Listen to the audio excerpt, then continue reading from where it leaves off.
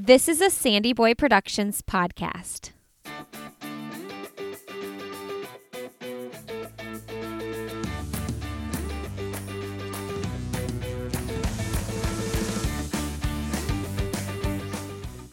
Hey everybody, welcome to I'll Have Another Podcast with Lindsay Hein. I'm your host, Lindsay. Thank you so much for being here today. This podcast is in the Sandy Boy Podcast Network. I'd love to have you check out the other two shows in our network, the Up and Running Podcast. My friend Lauren Flores and Abby Stanley host that show. They bring you all of the news in elite and professional distance running every single Tuesday. And every other Friday, Lauren brings a catching up episode with someone who's running at the elite or professional level. Lauren is also doing a really cool series leading up to the Olympic trials. She's got 5 women and 5 men who are running in the race and will be releasing 10 episodes leading up to the Olympic trials with these people. So you're going to want to make sure you subscribe to that show. That's the Up and Running Podcast. And make sure you're checking out the Illuminate Podcast. This is a podcast that I co-host with some of my friends, and it's a podcast where we are sharing stories of people who are illuminating in the world around them. They're doing good things in the world. They're bringing powerful messages to the microphone on that podcast. And just this week, I put out an episode that I hosted with Dominique Smith. He is an educator, and he talks about restorative practices and how relationships are the most important piece of anything that's happening in the school. And I found so many things that related to parenthood as well when I talked to him. So that's episode 21 on the Illuminate podcast. Definitely check it out. Really excited about that show. There's going to be some more shows coming up in the Sandy Boy Network as well. But for now, check out the Up and Running Podcast and the Illuminate Podcast. All right, today you're listening to episode 221, and I'm talking with Allison Wade. Now, if you are a fan of the sport of running and you're not subscribed to her newsletter, Fast Women, go get on that. Allison has been bringing this newsletter for a little over a year now, and she gives the rundown of basically everything that's going on in the world of women's professional and elite running. And she's linking to all kinds of articles and stories and podcasts and just giving you basically the rundown of every single thing you might need to know about women's running. So if you're excited about the sport, that's a platform you need to be checking out.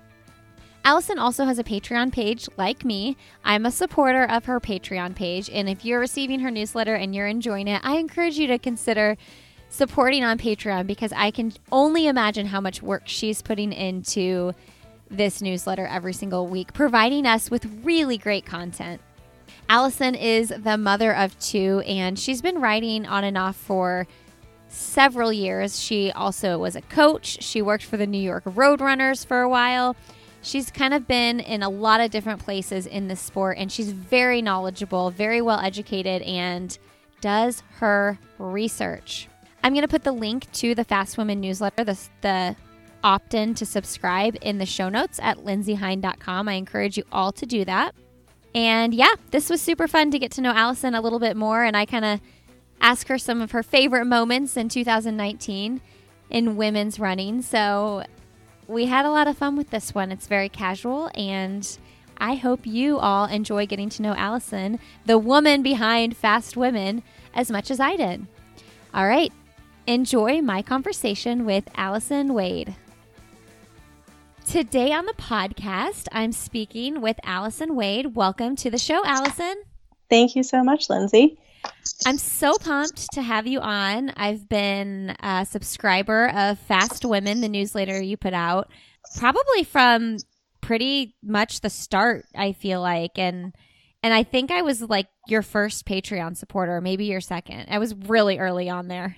I think you were. So thank you for that. I appreciate it. And I, like you were, this was the first running podcast that I listened to. So, oh, thanks. Yeah.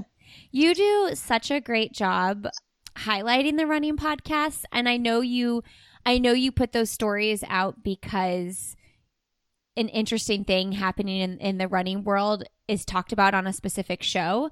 But I can guarantee that I'm not the only podcaster that appreciates when you put those in your newsletter, because it's just one really organic way for listeners to kind of find what we're doing in this space.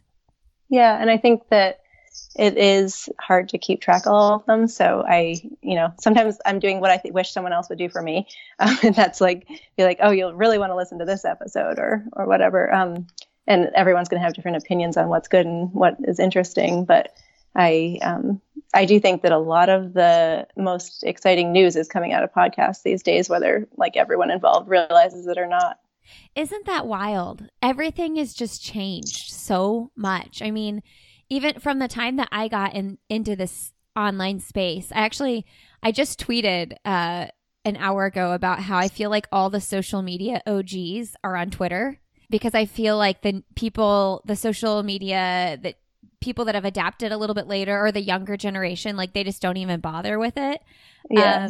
And just things have changed so much. I mean, when I got on Twitter in 2011 or 10 or whenever it was, like, podcasts weren't a thing. I mean, there were podcasts, but like that wasn't an outlet that we went to hear stories. And I mean, if you did, you were way ahead of the times, you know? Yeah. Yeah. And I thought about starting a running podcast like way back when, because my sister had a podcast like maybe 2009, 2010.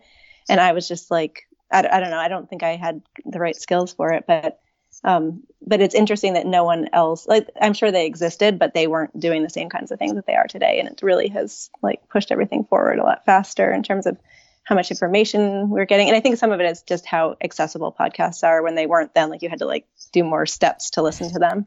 For sure. So. And create them, I'm sure too. It's like, what was your sister's podcast about? It was just like two of her friends and her just chatting. I enjoyed it, but that's crazy. 2009. Yeah. Wow. Yeah. Before they all had kids. So yeah, when they had more time. Yeah. You know, well, and also unless you're like tech savvy, creating a podcast back in the day, like for me, even in 2016, like that was my barrier. I was like frozen with fear because I was like, how do I even do this? And there weren't as many out. And so I felt like I didn't have anybody to reach out to and be like, hey, tell me what steps I need to take to make this happen, which looking back, I should have just hired someone. But you know, when you're in the beginning stages of starting anything, you're like, I don't want to spend a dime. Yep, that's how I feel right now. And it's also like, I don't even know who to ask sometimes, like who's going to do this at an affordable rate and in the way that I want and all that. I know when I hire stuff out, freelance and stuff like that, I'm always like, I feel like there are people doing this in a smarter way than I am. Like, I feel like there are people paying way less for these graphic images and because I'm just terrible at that stuff. So I will like hire that out over spending 3 hours that is going to be work that just isn't nearly as good, you know? Yeah, but you might also be smarter than the rest of us too. So, so let's learn a little bit about the woman behind Fast Women, the newsletter. If those listening aren't already subscribed, where do we go to subscribe, Allison? The easiest place is probably fast-women.org/subscribe. And you just enter your info there. It's free and pretty simple. And you get a weekly newsletter every Monday morning with sort of the highlights of women's competitive distance running with a heavy U.S. focus once a week. Okay. So, yeah. So many questions about Fast Women. But first, let's just rewind. I know you grew up doing gymnastics and kind of switched to running and then ran in college. Tell us a little bit about your career path that led you to starting this newsletter. When did you officially start? The newsletter I started a year ago, but the path started a long time before that. In high school, I got injured and couldn't run for a season, and I had taken a photography class as well. And so I started taking photos of my teammates with like a film camera. And so I always had that interest. And then again, in college, I got injured and had taken photos of my teammates for some of that time, like to create a slideshow for my coach. And so I was always trying to find ways to stay involved with teams when I was injured. And then like I always loved every sport I was involved in. Like I wanted to know everything about it and all the people who did it, and like to like a abnormal extent compared to most people. So I was like already really into running. But when I graduated from college, I was sort of like, I don't know, like when people come to your college and they recruit for jobs, like no one's coming and saying, oh, do you want a job in the running industry? And I knew I wanted to do something. Like I loved women's sports. But I had no idea what to do. And I had applied for an internship at the Women's Sports Foundation, and I got that. Did that for I think it was 9 months. And during that time, like one of the articles that we had in our magazine was about Girls on the Run. So my friend and I were like, "That's cool." We got trained as Girls on the Run instructors, and we started a thing in New York City, and during that time, we reached out to New York Roadrunners and we said, are you interested in putting on, like doing Girls on the Run with us? And Mary Wittenberg, who became the president and CEO, we went for a run with her and this other woman. And we tried to like, sell the idea of them doing Girls on the Run. And they said, oh, we're actually starting our own thing, which, they just celebrated the 20-year anniversary of it. Yeah. But so that didn't work out, but like that we made that connection through that. And I don't even remember how I ended up working at New York Roadrunners. But I did Girls on the Run for a little while, was kind of like, you know what, this is really hard trying to be an entrepreneur in New York City at, 20, whatever. Yeah. And so I ended up taking a job at New York Roadrunners because it just felt like a few like benefits and stable income. And so while I was doing like photography stuff, so back to like where it all started, photography stuff for them and some writing stuff. And on the side, I started a website called fastwomen.com because I was kind of frustrated with like the existing websites out there. This was very early internet. And a lot of them were focusing more on the men because it was like these, college guys who start a website and write about what they're into. And so I thought like, I can do that too, like, but what I'm into. And so I started fastwomen.com in my spare time. And then Mary Wittenberg was sort of like, why aren't you doing that for us? And so she arranged for New York Roadrunners to buy the website from me, and that became my job. And we also started a men's website because it was New York Roadrunners. They couldn't just have a women's focused Equality. site. Exactly. So I ran both websites for a bunch of years, and really like that was a really cool opportunity to like travel around the country and go to whatever meets I wanted and I mostly like pretended I was a photographer. I just got experience by doing it a lot, and I enjoyed like when you're a photographer, you get to like sit on the track and get a really great seat and see everything that's happening. So like for 5 or 6 years, I did that and loved it, and it was a really, really cool opportunity early on in my career. So so I've always had that I've always been into women's running, and this is sort of just coming back to that. Yeah, Allison, you've been around. You've been around for a long time. I know. Make me sound old. Yeah. You were part of the New York Roadrunners. Gosh, how many employees did they have when you were working for them? I have no idea, but it was certainly a different era. Like, we were in a totally different building. Like there were, there were like all these things like, like if you stayed too late at work, they might still have rats, but they had rats in the building. There were people living, there was like somebody living in the basement, someone living on the top floor. Like it was just like this old school thing that like now you probably can't do that. But it was just like, it was very much like a running club then. And we actually dropped it used to be New York Roadrunners Club, and they dropped the word club while I was there. And they've sort of professionalized quite a bit, but they were still going through that transition when I was there. Wow. That's cool. Yeah. They're quite the well-oiled machine at this point. Yeah. So you were running Fast Women. What was the men's site called? Mensracing.com. Okay. And it was pretty much the exact same thing, but just men. And so you were running that through the New York Roadrunners. Like when you were writing up articles and doing things over there, though, like was it known that this was the New York Roadrunners, or was this kind of like, how did that look? Yeah, I think it just said like at the top, it just said a New York Roadrunners site. And so people knew. And I think that part of it was like they didn't have the greatest reputation with like U.S. athletes at that point because they had been doing a lot of international recruiting to their races. And they sort of wanted to say like this was an opportunity to say like we want you to care about these athletes and know their stories. But then also like we want the athletes to know that we care about them and want them to come run our races. And I would say like during that time, not because of the websites, but because of like this, large effort on many people's parts. Like now they have a great reputation with the athletes, the US athletes, and like they do come to their races and they have, great reputation for hospitality and all that. Oh, for sure. So the name Fast Women, whenever I name anything, a child, a business, it's like you want that to have staying power and you want it to be like timeless. And so it sounds like that was really a timeless name because you went back to it. Did you ever get any like lashback or anything about it being called Fast Women? No. And I think it's called Fast Women now because I'm like so bad at naming things that I didn't have any other better ideas in like the many years since then.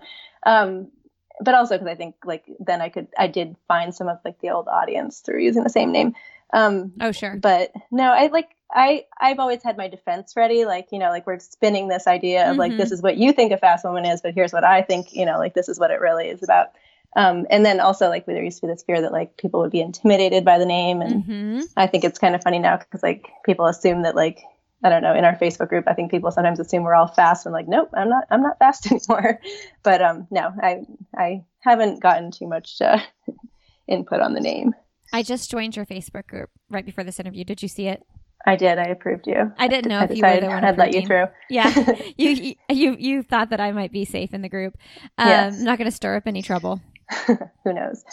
Yeah. So it's really evolved, though. I mean, when you first put out your first newsletter, you took my webinar, didn't you? Yeah, I did. I love that. Thank you, by the way. And it was on podcasting, and I don't have any intention of ever starting a podcast, but I thought maybe I could learn something about marketing and like sponsorship. Well, I hope you did. I learned things, so I haven't actually acted on them yet. Well, that's just one of those things where I think when you're running your own business and working for yourself, you're like, what do I have to offer that I can teach people? And I don't know that I'll do another one of those webinars, but I was getting all kinds of requests like, can you meet for coffee? Can you hop on the phone for an hour to talk about podcasting? And I was just like, why don't I just put all this information together and offer it as a one-time like thing that people can, if they really want to sit down and learn, they can do the webinar. So yeah, that's when I first heard of you. And you had you started you had just started it, hadn't you? I don't even remember the timing, but yeah, it was around the beginning, like when either I was thinking about it or I had already started it. So tell us, when you started the newsletter then, what were your goals?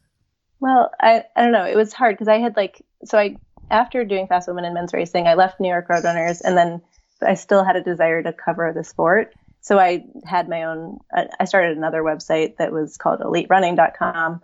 And it was kind of the same thing, all in one website minus all the funding. So that was hard. But then I took like a 10-year break pretty much from covering the sport. And, I was a fan and I paid attention, but I hadn't really done anything. And right now I have a life where I can't get a full-time job. Like it just doesn't work out with our schedules. So I was sort of thinking like, what can I do to fill in this space?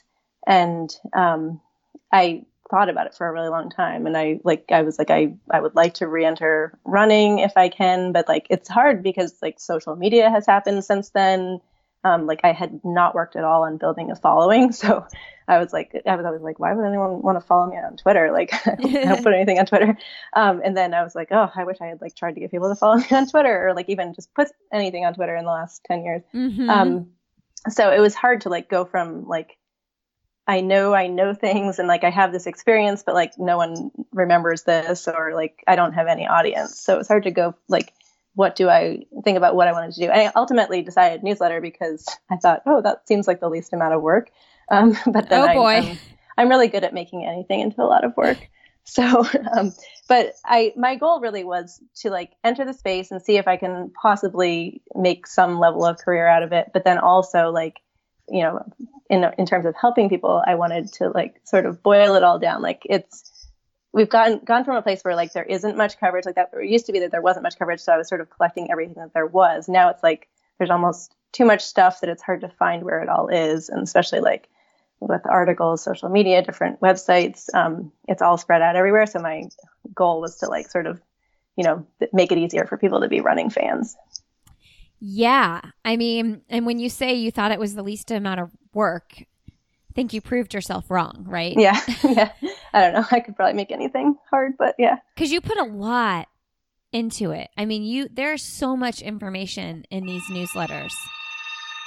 Yeah,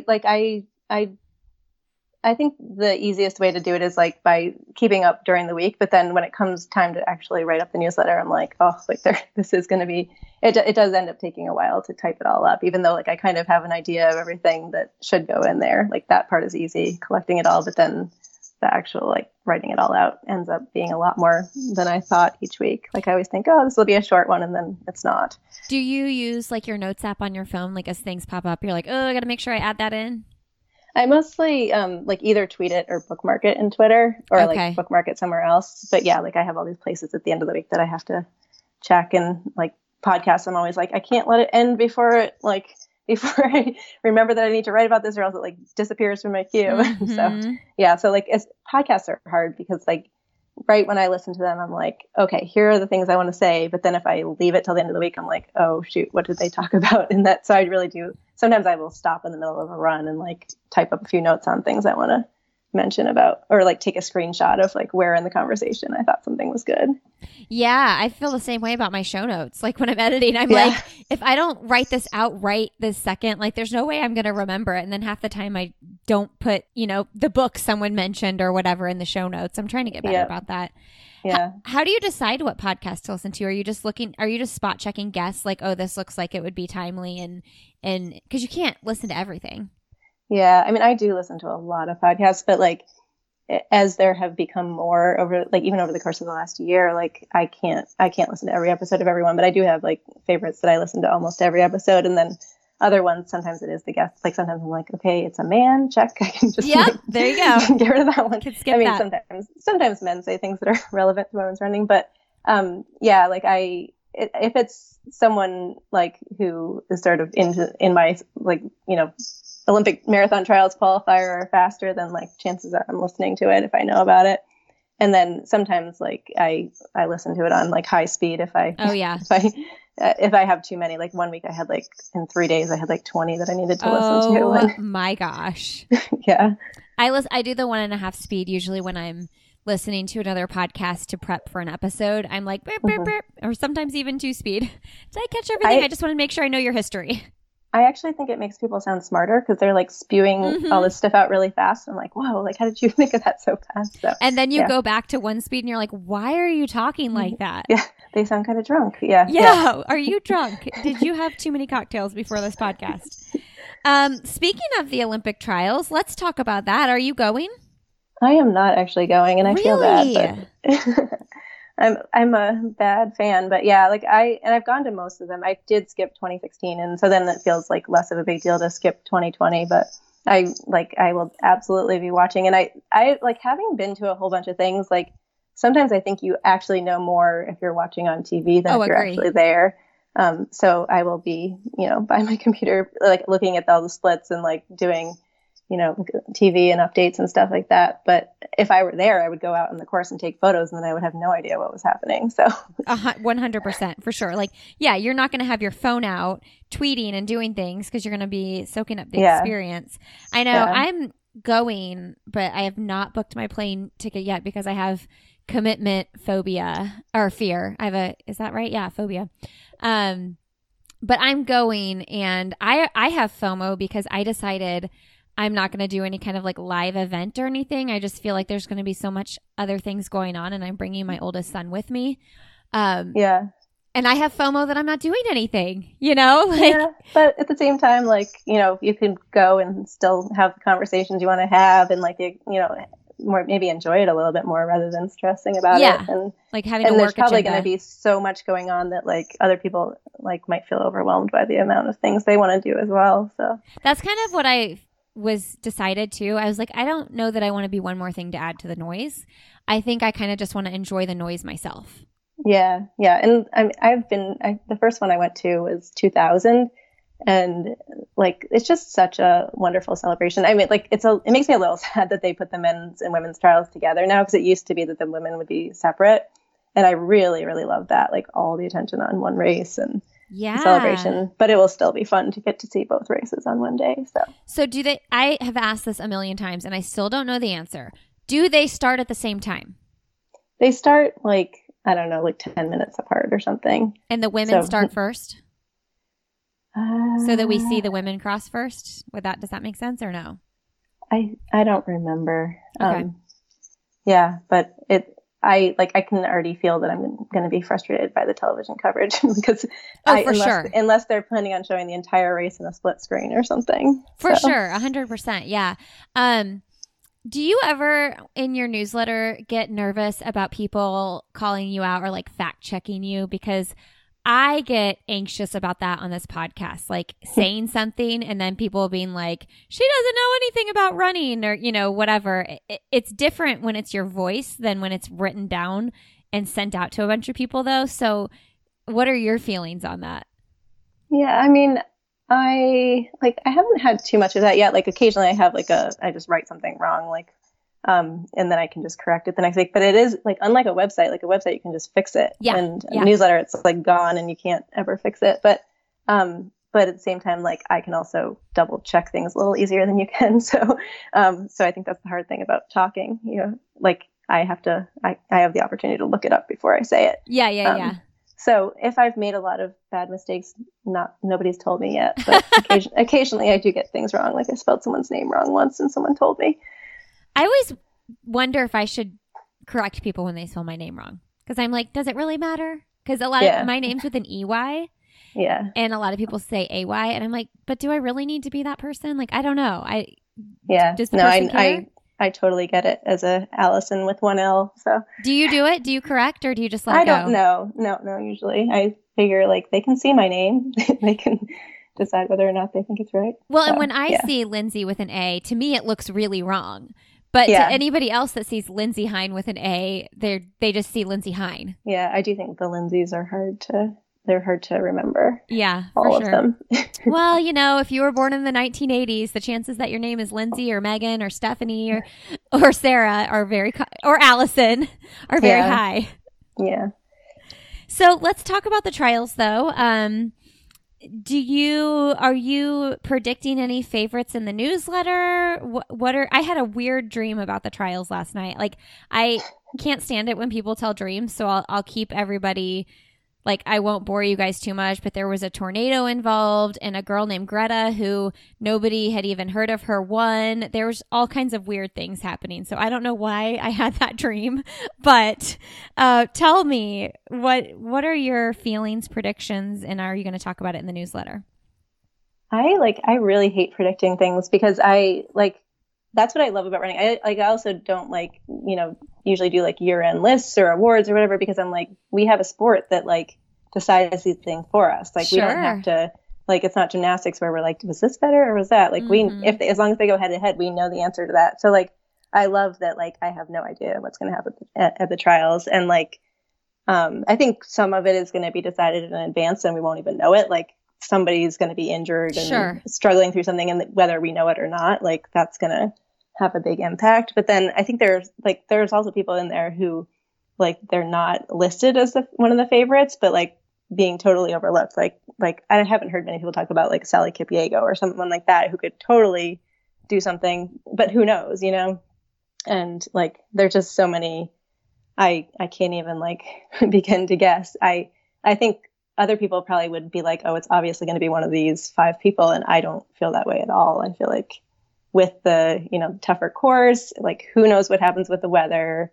Like we've had big upsets at trials before. And I think the more people you have who are like I think it was almost easier, like when you were Dina Castor, because you knew Dina Castor was going to be. Yeah. You kind of knew she was going to make the team, even if she when the big upset might be that she didn't win the race or whatever, but but she was still on the team. And I don't think we have anyone as dominant anymore. Yeah, unless Jordan Hasay's not injured. I mean, don't you think if she's not injured, she's a easy shoo-in? Maybe. But like, we don't know that she's not injured. She just kind of pulled out of the Houston half. So like, Yeah. I don't know, like, what does that mean? I have no idea. And also she's had a tough year. So Totally. I mean, both in terms of injury, but also in terms of like coaching situations. So who knows what that's done. So, but yeah, like obviously Jordan is a very talented marathoner, like when she's at her best, but she also is not a very experienced marathoner. So True. Who knows? I emailed Jordan. Jordan, if you're listening, I emailed her and was like, hey, let's do an interview. I will come to you. I will fly out to you and we'll sit down because I just really want to talk to her and have her share her story in a really like kind and positive way.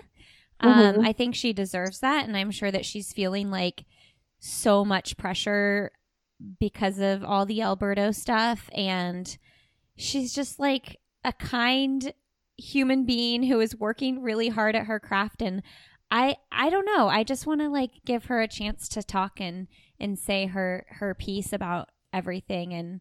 And, you know, I think that people pass judgment on a lot of things. And I think that sometimes we forget about the heart. Yeah. Well, I hope she takes you up on it because I'd love to listen to that. Yeah, for sure. Do you ever get nervous in your newsletter? I mean, the way you write it, you have like some opinion pieces in it that I love. I think it brings sass to the newsletter and makes it enjoyable to read. Do you ever get nervous about the things you say that are opinions? Like, for instance, what I just said about Jordan, someone might totally judge that because they might be like, well, she was running for Alberto, you know? Yeah, yeah.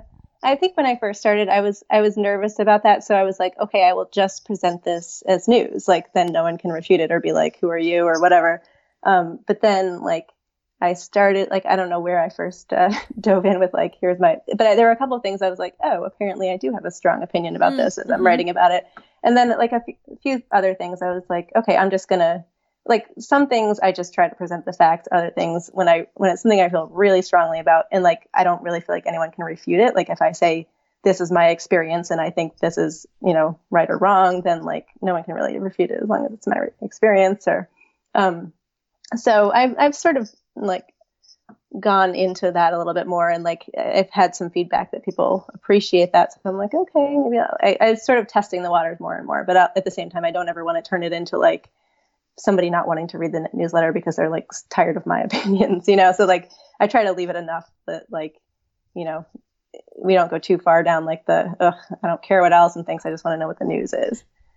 I totally relate to that because I know I interject with my thoughts and feelings and sometimes family stuff and just my own personal life into the podcast. And I'm like, How much is too much and how much is not enough? Because it is a casual conversation. Yeah. Yeah. And I think women worry about that stuff more too. Sure. Like, I think men just like do whatever, and like then they don't think about whether anyone cares or whatever. And like, but also women probably worry more because we probably get scrutinized more for it. So sure. Well, I love what you mentioned on Matt Chittum's podcast when you were on his podcast about Mario Fraioli giving you the advice that, you know, like something that you do might not be for everybody. Like, you don't have to please everybody. Yeah. Yeah. No, like, and sometimes I'm like, I don't want to, if this is the best way to get running news, like if you want like a rundown, I don't want to like scare people away because they don't like how I'm delivering it. But at the same time, I'm also like, if you don't like it, you can just unsubscribe. Like, it's not, you know, not the end of the world. I'm just trying to like serve the people who think that this is a useful product. And if not, then that's fine too. When he told you that, were you in a place where you wondered if you were too niched down? And let's, if people don't know Mario, he has the newsletter, The Morning Shakeout. And I would say it's probably the most similar newsletter out there, wouldn't you?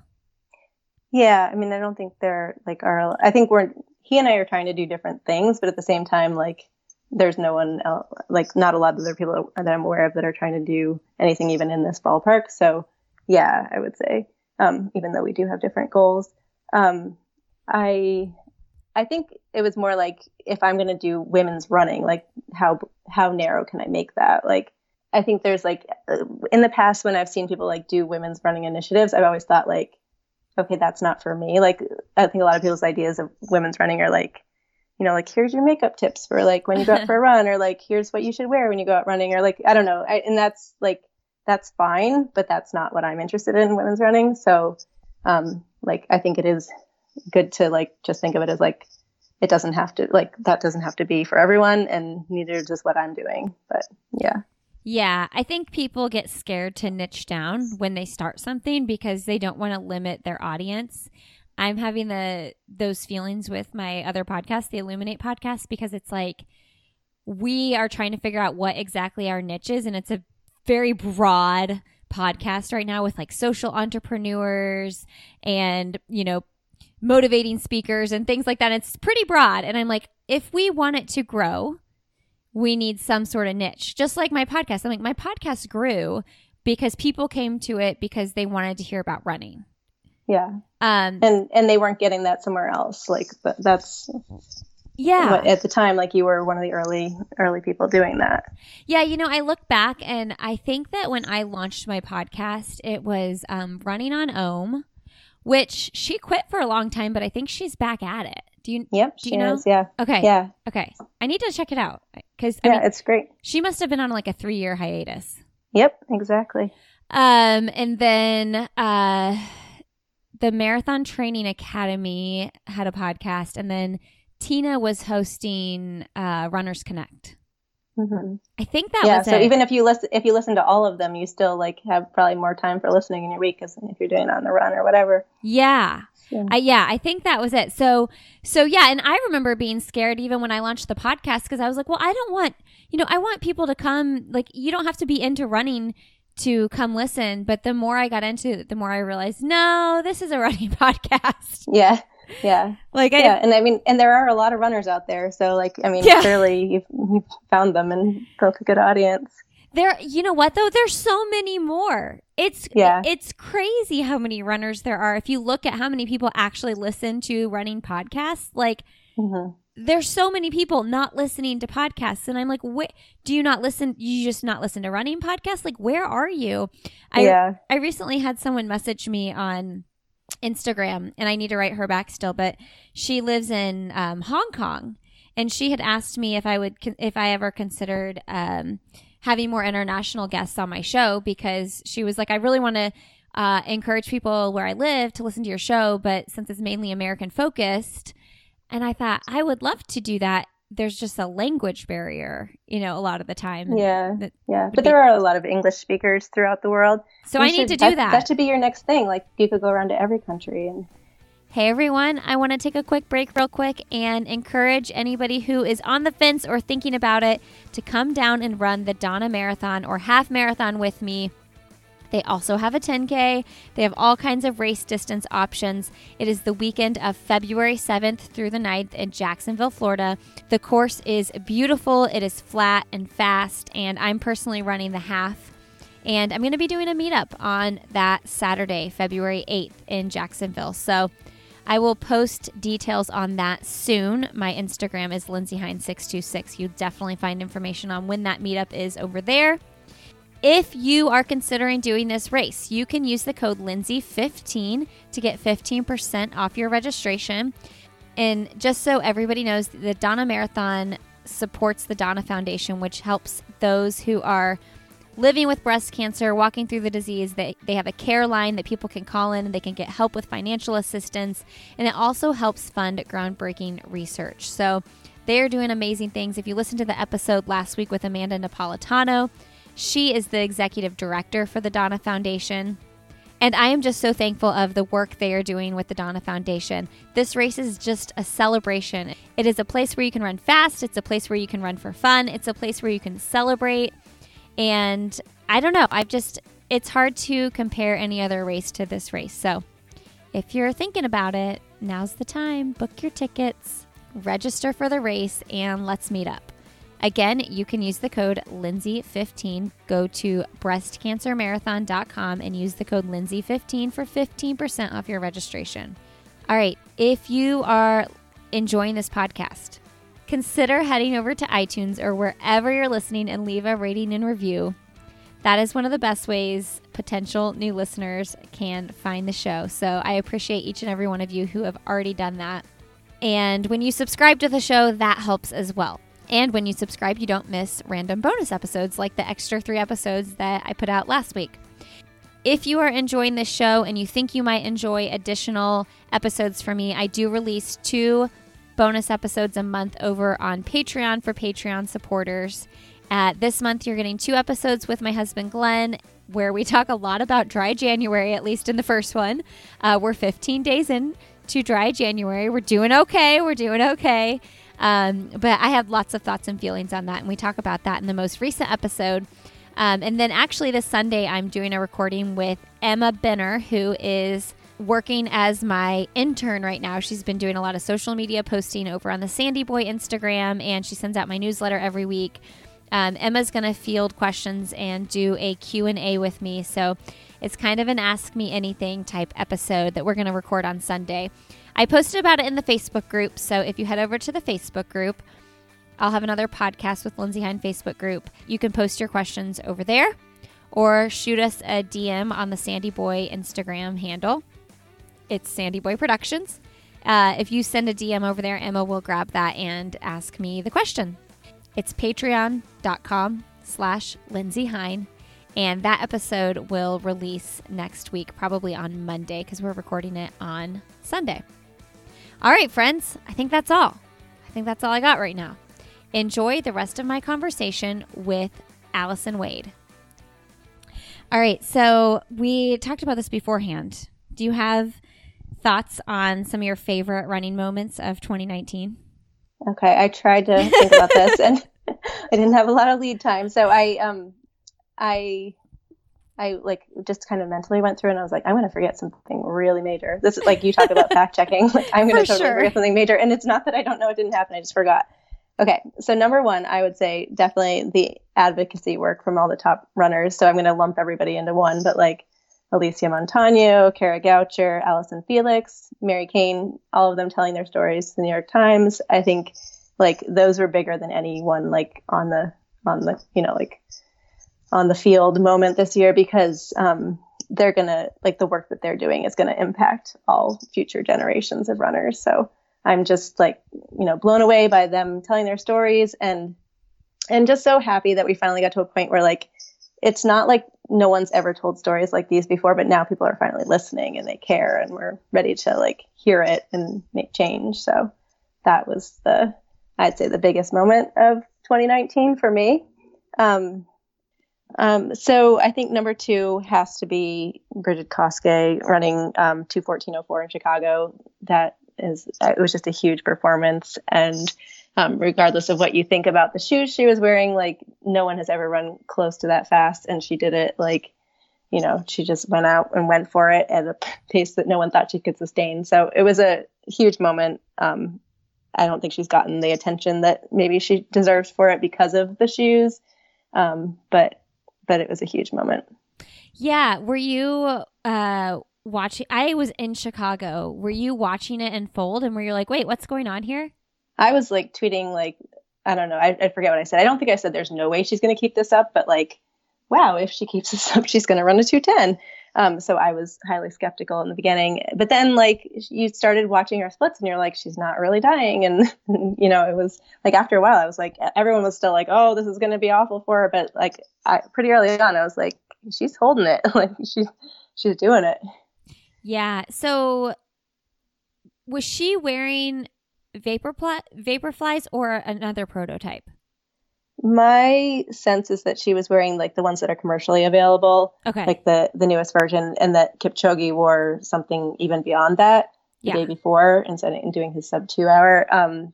But I don't have the absolute fact on that, but that's the sense that I got. There was some controversy because I think people misinterpreted what she said after the race and thought she was wearing the same ones that he did. Oh, okay.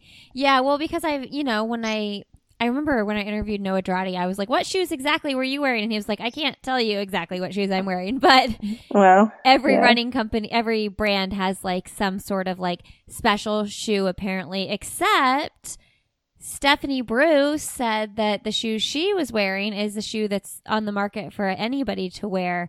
So in general, I just love to hear your thoughts on that whole situation.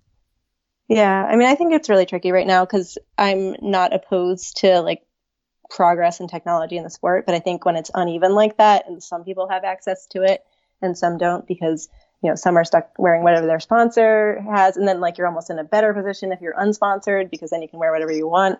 But I think it's a little disappointing to think that like if when they line up the trials that it's going to be, like sort of an uneven starting line. And then we don't even know where people rank. Like I wish we could find out like we don't even know what shoes people will be wearing. So maybe someone does come up with something, some company does come up with something better, but we don't even know what's on their feet or how it compares. And I also think as long as the shoe costs as much as it does, even if it is technically available to a lot of people, in practicality, it's not available to everybody because we're turning what should be a relatively inexpensive sport into an expensive one. And like, you don't have to wear Vaporflies, but at the same time, if you're going after that Boston qualifier, going after that trials time, and like, that everyone else is going to be doing it, like it's harder to resist that. So I don't like what it's done in terms of like, now we're talking about the shoes and not the performances as much. And I wish that the IAAF would take a, more firm stance on that. They're apparently going to do something at the end of this month. But I wish they would sort of get their act together and stand up to Nike a little bit more. Like if any other company had been doing this, I think this wouldn't have gotten as far as it has, but Nike sort of owns a lot of the sport. Yeah. I don't think that I would ever wear the Vaporfly out of principle. Really? Yeah. It's easy for me to say that now. Like I would say the same, but at the same time, I'm like also not going after my fastest times. But yeah, like I have had a sort of personal Nike boycott for a long time now before all of this began. So I agree. But at the same time, like I don't really want to judge people who no, and I'm not judging people who do, but I just personally I'm like, I don't want to do that. I think I just want to wear my normal shoes and my granny orthotics, and if I me too. If I can run a sub 3 in those, I'm gonna be just fine. Yeah. And I think like every time you buy something in the running industry, you're voting in a way, like you're saying this is what I like want to support and what I want more of, and like not everyone is necessarily up on that, like what's going on in the sport, so they don't know what they're what they're supporting. But at the same time, like I think if it's hard to, like, especially this year, sort of be like, oh yeah, I want to give my money to Nike. I know. I know. I have friends that aren't into running and they're like, oh, my favorite shoes are these Nikes and stuff. And I'm like, yeah, but do you know that Nike's like not doing great things right now? Yeah. And I've actually never ran in Nikes though. They've always been too narrow for my feet. Yeah. I don't know. I'm like the least like shoes are one thing I'm not really that into. So like people always like, what shoe should I wear? I'm like, I don't know. Go to the running store and ask them. Yeah. I just like I think I wear like really slow shoes and that's okay. Yeah, I just wear whatever the neutral like Saucony or New Balance or whatever. Just whatever the neutral plain shoe is. That's what I'm running in. Yeah. It is crazy though how like when you looked at the sea of runners at CIM. It is crazy how many people were like, that's all it was the pink and green shoes. Yeah. And you have people saying like, oh no, that's not really the fastest shoe. That's just marketing. But like, if it is just marketing, they did a really good job of it because they seem to have convinced all those people that they needed those shoes to do that. Yeah. And like, I do think, I mean, it's also like the lab, like we have data from the lab saying this is actually producing this much of a difference. And I listened to a podcast recently where someone said I crossed the line and felt like I was cheating. And I appreciated that because I feel like I think once you've worn them, it's hard to be objective about like the whole topic because I think it's hard to say like, oh no, that wasn't me. Like you want to take credit for your performance. You don't want to credit your shoes for your performance. But so it's like it's hard because we don't know what it means right now and we don't know like what it means versus someone not in those shoes. And I think it's distracting and it's not like what our sport really needs. Yeah, for sure. Okay. So number 2, Bridget with the 214. And I do feel like that was overlooked. I'm like, that was a big deal. And I don't feel like it was celebrated the way. Yeah. And maybe not even the way Kipchoge's was. Cause like people know his name. I feel like a lot of people can't even say the name Bridget Koskei and know who that is. I didn't know who she was before the day. We were looking her up when we were on the sidelines, like, who is this woman? And is she really running that fast? Is her predicted time really 2:13 right now? Yeah. So beyond that, it gets harder. They have too many different contenders here, but like in terms of like great race, I would say Claire Gallagher versus Brittany Peterson at Western States. Like that was just such a good race. Like I'm not sure it was the best ultra running performance of the year or whatever. Like there were other good like records and performances, but that was just like for it to come down to essentially like a head-to-head duel with a few miles left to go. Like that was so exciting. And I loved following that race. And it's just like, it's so interesting. Like you can follow that one day and the next day you're watching like a 1500 and it's like over in a few minutes. But like, I love those races that like also play out over a long period of time. And that was just such a good one. Yeah. Brittany Peterson was like, that's my worst nightmare. Like yeah, exactly. To have to come like, head to head with someone in race. Haven't you had that before where like, you're like at the end of the race and you're like, oh gosh, we're going to have to sprint against each other. And like, like sometimes I used to just be like, okay, no, you go. After 100 miles. Yeah. I just can't imagine. So that was really cool. Number 4, this one is like definitely my US bias. I would say Shelby Houlihan running 3:54.99 for 1500. And yes, she only got 4th place in the race. So like I could have named any of the people in front of her, but like from the US perspective, that was such a good performance. Like she deserved a medal, like she didn't get one. But she ran an American record. And like, that was, I think, the best run of the world championships from at least the US distance runners. Like if we're looking at other events, then we have to like, Dalilah Muhammad set 2 world records, but like from the distance races, like that was such a good performance. And like, it was just a bummer that she didn't get a medal. I mean, like I'm overlooking Sifan Hassan, who did the 1500 10K double at Worlds, but I personally have a hard time getting excited about that one when like at the same world championships, her coach is being banned and like, we don't know enough, like we have no proof of anything, but there's enough like doubt there that's harder for me to get excited about.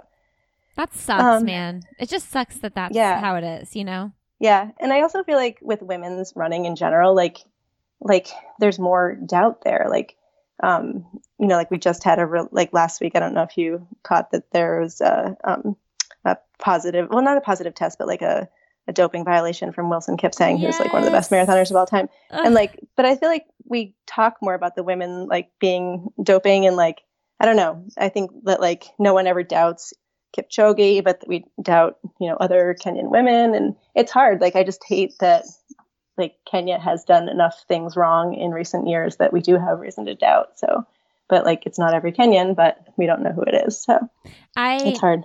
Heard that about Wilson Kipsang because of Noah Droddy, because I follow him on Twitter. And I was just like, man, really? Come on. Yeah. It just makes it really hard to celebrate big accomplishments because you're like, well, but what if, and unless it's like Des, where you're like, yep, we know she's clean. There's no way I would ever doubt that. I mean, like we never really do know. I mean, like only the person who's doing it knows, but like, right. We do have a better track record in recent years of like US women not testing positive in the distance events. Like there have been some, but those like, it's been a little while. So yeah. For sure. Okay, and Shelby Houlihan, good. That's a good one. Do you ever discuss dating in Fast Women because she's apparently dating Matt Centrowitz? Yeah, like I kind of heard about that well in advance of when I acknowledged it, but the only time I feel like, I don't know, I'm not out to like the gossip columnist or like the, I don't know, like breaking news about like something that someone didn't want that to get out. Like clearly she wasn't trying to hide it, but at the same time, I didn't bring it up in the newsletter until she acknowledged it in an interview because I just feel like that's sort of like giving them space and also like, I don't know. What interview did she mention it in? I want to listen. Gosh, I don't even, it was a written interview and I don't even remember who the reporter was, but like it was a pretty random place for it to come up for the first time. So. Well, she had some like Instagram posts that were questionable. Like, Like, it was pretty clear, but like at the same time, like, I don't know, that I feel like that relationship's already going to have a lot of pressure on it. So like, sure, I don't need to add to it. I need to get him on the podcast. I've never had him on, so I'll grill him about dating Shelby Houlihan when I have him on. He doesn't. I don't know. I don't get the sense that he like is as into talking about it as she is. So we'll have to see. I'll make him talk about it. You're coming on my podcast. You're talking about dating Shelby Houlihan, one of the fastest women on the track. Okay. Yeah. Exactly. All right. What's your 4? Or did you do 4? I did have 4, and now let's see. Number 5. I would say like I always love a good breakthrough, and so I don't have one of those, but like I can think of a few. Like Allie Purrier, Nikki Hiltz, Athing Mo, the high school runner who beat Raven Rogers indoors. Like those were all really, like, I love when a new person breaks through, like, and I hope that happens this year. Like with the it's always exciting in an Olympic year when you realize that someone's really picking up momentum and like on a good path. But those were all really good. Like nice to see them emerge in 2019. Yeah. Yeah, Nikki Hiltz. She had herself a year. Yeah. I don't know why I haven't really thought about this before, but just talking about the Olympics and stuff, I started this podcast in April 2016, which was an Olympic year, and which made it really exciting. I mean, I was so new that I really couldn't get too many Olympians on the show right away. Yeah. But it feels really full circle right now. Like I'm feeling very nostalgic and also like, whoa, where did that time go? Yeah, that's awesome. It's hard to keep anything up for 4 years, especially when it's something that like, you're kind of having to hustle on your own and stuff. So that's really awesome. Yeah, it's interesting to see who's still like, who was like really going for things in 2016 and who's kind of like either retired or moved on or just not had a couple good years, and whose name is, in the forefront now. Like Nikki Hiltz in 2016. Like we were talking about Nikki Hiltz. Yeah. And it is like 4 years is like both no time at all and like so much time, especially in an athlete's career. So for sure. Yeah. And like, and it's just like kind of like when you get fourth at the trials, like everyone's like, oh yeah, like next time you'll be the favorite or whatever, or like you'll be one of the favorites. But like sometimes you get fourth and then you're gone 4 years later. Yeah. Yeah. Molly Ludlow was one of my very first interviews. She was actually my second episode on the podcast, or she might've been my fourth. And she was coming off getting fourth place at the trials. Must have been in 2012. And then in 2016, I don't know if anybody listening remembers the 800 in the 2016. Oh my gosh. Yeah. Olympic trials. One of the worst races of all time. Yeah. And I interviewed her right before that when she was like full on training to try to make the team. And a lot of things happened and she got fourth again. Yeah, that was just such an awful race. Awful. And but now she's retired and she has 2 babies and just like in a totally different place in her life. Yeah. And I think like we're also getting to a point in the sport where like more athletes are talking about like making the Olympic team isn't the be all end all. Like I can still have this good career, like be proud of my accomplishments, and it's not defined by whether or not I'm an Olympian. And I think I think social media has helped with that because you can sort of create like this following, you can create like more attention for yourself, and you don't have to be on an Olympic team to get like the opportunities and the smaller victories.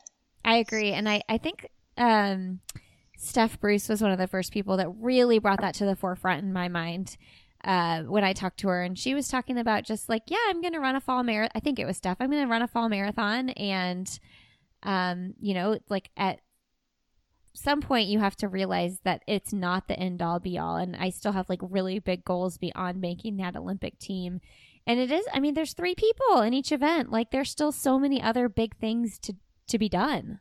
Yeah. And if you look at like the marathon, like there's on one hand, the marathon trials are so exciting, but at the same time, like when that race is over, it's going to be like, wow, there's going to be so many good people not going on that team. And so are you going to run a spring marathon? Like we want to watch you do more things. Yeah. Oh man, I cannot wait. I really cannot wait. Like I'm already like nervous and also like sad for the people who don't make the team at the same time, Yeah. There's just literally so many people who could make that team. Would you say there's 12 people who are like legit people who could be in those top 3 spots?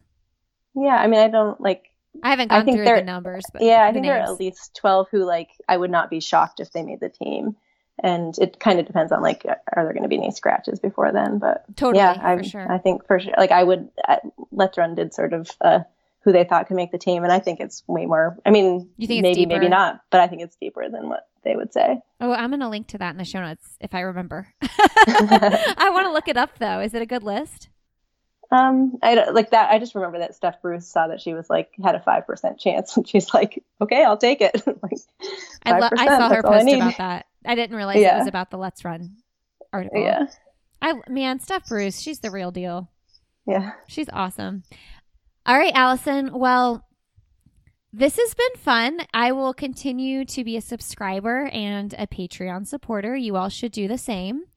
It's just, I know how much work, I don't know because I'm not writing that newsletter, but I can imagine that it's a lot of hours that gets put into this newsletter, and a lot of people appreciate what you do. So thank you so much. Thank you. And same to you with all the podcasting work, because that's like it's really moved us ahead in terms of like how we learn about athletes, and like you've been sort of one of the trailblazers in the running world. So thank you. Hey, tell me 3 people that you'd like to hear on the podcast that I have never had on. Oh gosh. It's okay if you say someone. I'm trying to think, like, who do you want to hear on a podcast that you're like, why haven't they been on any podcasts? Yeah, I think there's like sort of a level of runner, like it's not one person, but it's sort of like the person who's in the professional race, but they're not like a big name yet. Okay. That I'm kind of interested in those people. Like Dana Giordano was just on one, and she's like a professional runner, but like I don't know if she had been on many podcasts before, and like, I enjoyed hearing from her. Okay.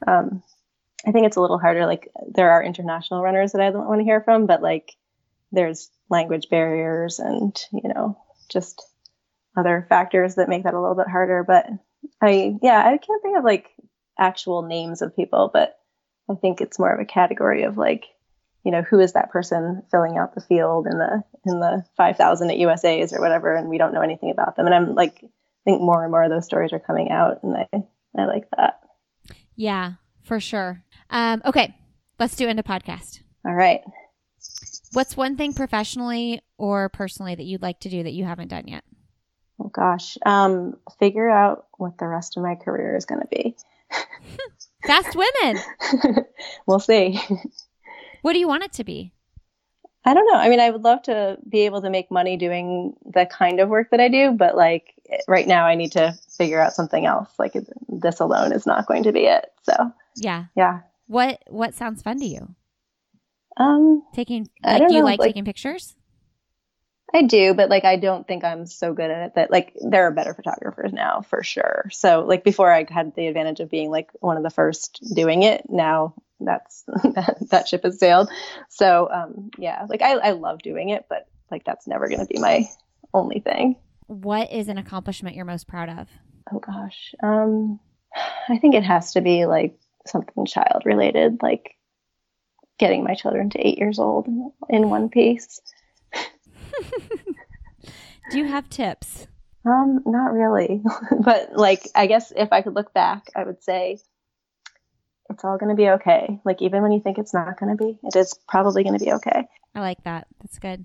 What is the best, most recent book you've read? I'm actually reading one right now. It's taking me a very long time, but that's nothing about the quality of the book. It's called Dandelion Growing Wild, and it's about Kim Jones, who was a good marathoner in like the early 90s. And like she was one of the first runners I remember watching on TV growing up. And she has a biography, and I didn't know about it until relatively recently. And it's like just a really interesting story. Like it's a good example of how like you watched her running for years and you had no idea about her background. And she has like a lot of like a really rough backstory, but it's a good book. And who is someone fun, motivating, or inspiring that you'd like to have coffee, tea, or cocktail with? I don't know. Right now, I don't know about fun, motivating, or inspiring, but the people I would like to meet with are the people in charge of like sports media. Anyone like, editor of New York Times or editor of Sports Illustrated. And this is not fun, motivating, or inspiring, but I would say I would like to like really have a conversation about like why are women only getting 4% of the sports media coverage? Because I don't know, like if you're a failing publication and you're only covering half of the, like one gender, and you've got more than half the population who might be interested in hearing something about their sports, like why not try something different? 4%. Yeah, it's crazy. And it's like we have lived with like this always, so we don't even question it half the time, but it's like what is there, if you're not a men's sports fan, what is there for you in the sports section? It's time to start questioning it.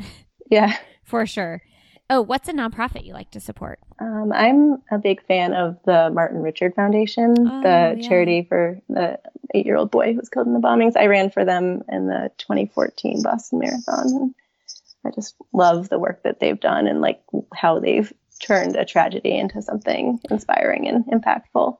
What a race to run for that foundation. Wow. Like the year after the bombings, what do they do with their funds? What's their mission?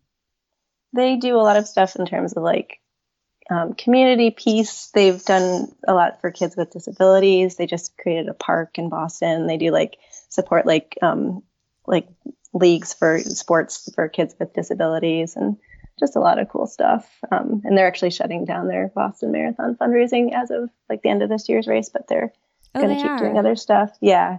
And I hadn't run a marathon in years when the bombings happened. And I was like, oh, wow, I'd love to run that race again. And then heard about that. And I was just like, oh my gosh, that would be like, I had my best paced, best executed marathon ever in that 2014 Boston Marathon. And it was like 100% because I was like, I am not doing this for me. I'm like doing this for someone else. I bet that was really emotional. Yeah, no, I loved, like, that was just such a special day. Like, it, like I wish it never happened. Like, I wish it never, had to happen. Yeah. Yeah. But like, I mean, I just like, it was already a great race. And then I was running up the Newton Hills when I heard that Meb won. And I was like, okay, like that'll get me the rest of the way. So yeah, that was like one of my best. It was not my fastest race by far, but it was like my best race memory. Did you get to meet his family? Yeah. Wow. They're great. But like, I also think I think because my kids are that age now, Yeah. like they're 8 years old this year. And I think like if I experienced that, like I would like go within in myself and like hide. I think I can't imagine like wanting to go out and be like, let's make, something good out of this. So I really admire their strength and what they were able to do with it. Yeah. There's nothing worse in the world you could imagine. Yeah, pretty much. Nothing. Yeah. Yeah. All right, Allison, what is your one message to send to the world? I think I would say figure out what you're passionate about and find a way to make your life better and other lives better through that. I love that. It's really good advice. Thank you. Thank you so much. Yeah, thank you, Lindsay. I really appreciate it. All right, everyone. Thanks so much for listening. Thanks, Allison, for coming on, sharing your story. And thank you so much for the Fast Women newsletter. We appreciate it and keep up the great work. I am so proud of you for what you have accomplished and thankful for the resource you are providing for all of us. You guys can find Fast Women on Instagram, on Twitter, Fast Women, and link to subscribe to the newsletter will be in my show notes at lindsayhine.com. You can find me on Instagram. I'm LindsayHine626. You can find me on Twitter at Lindsay Hine, and you can find me on Facebook. I'll have another podcast with Lindsay Hine where we have a group as well. Don't forget extra episodes from me over on my Patreon page, patreon.com/Lindsay Hine. You can support the show for as little as $3 or $5 a month and get 2 bonus episodes a month over there. Big thanks to everyone who's already doing so, and big thanks to all of you for being here. Have a really great Friday. Have a wonderful rest of your weekend. And as always, I'll see you next Friday.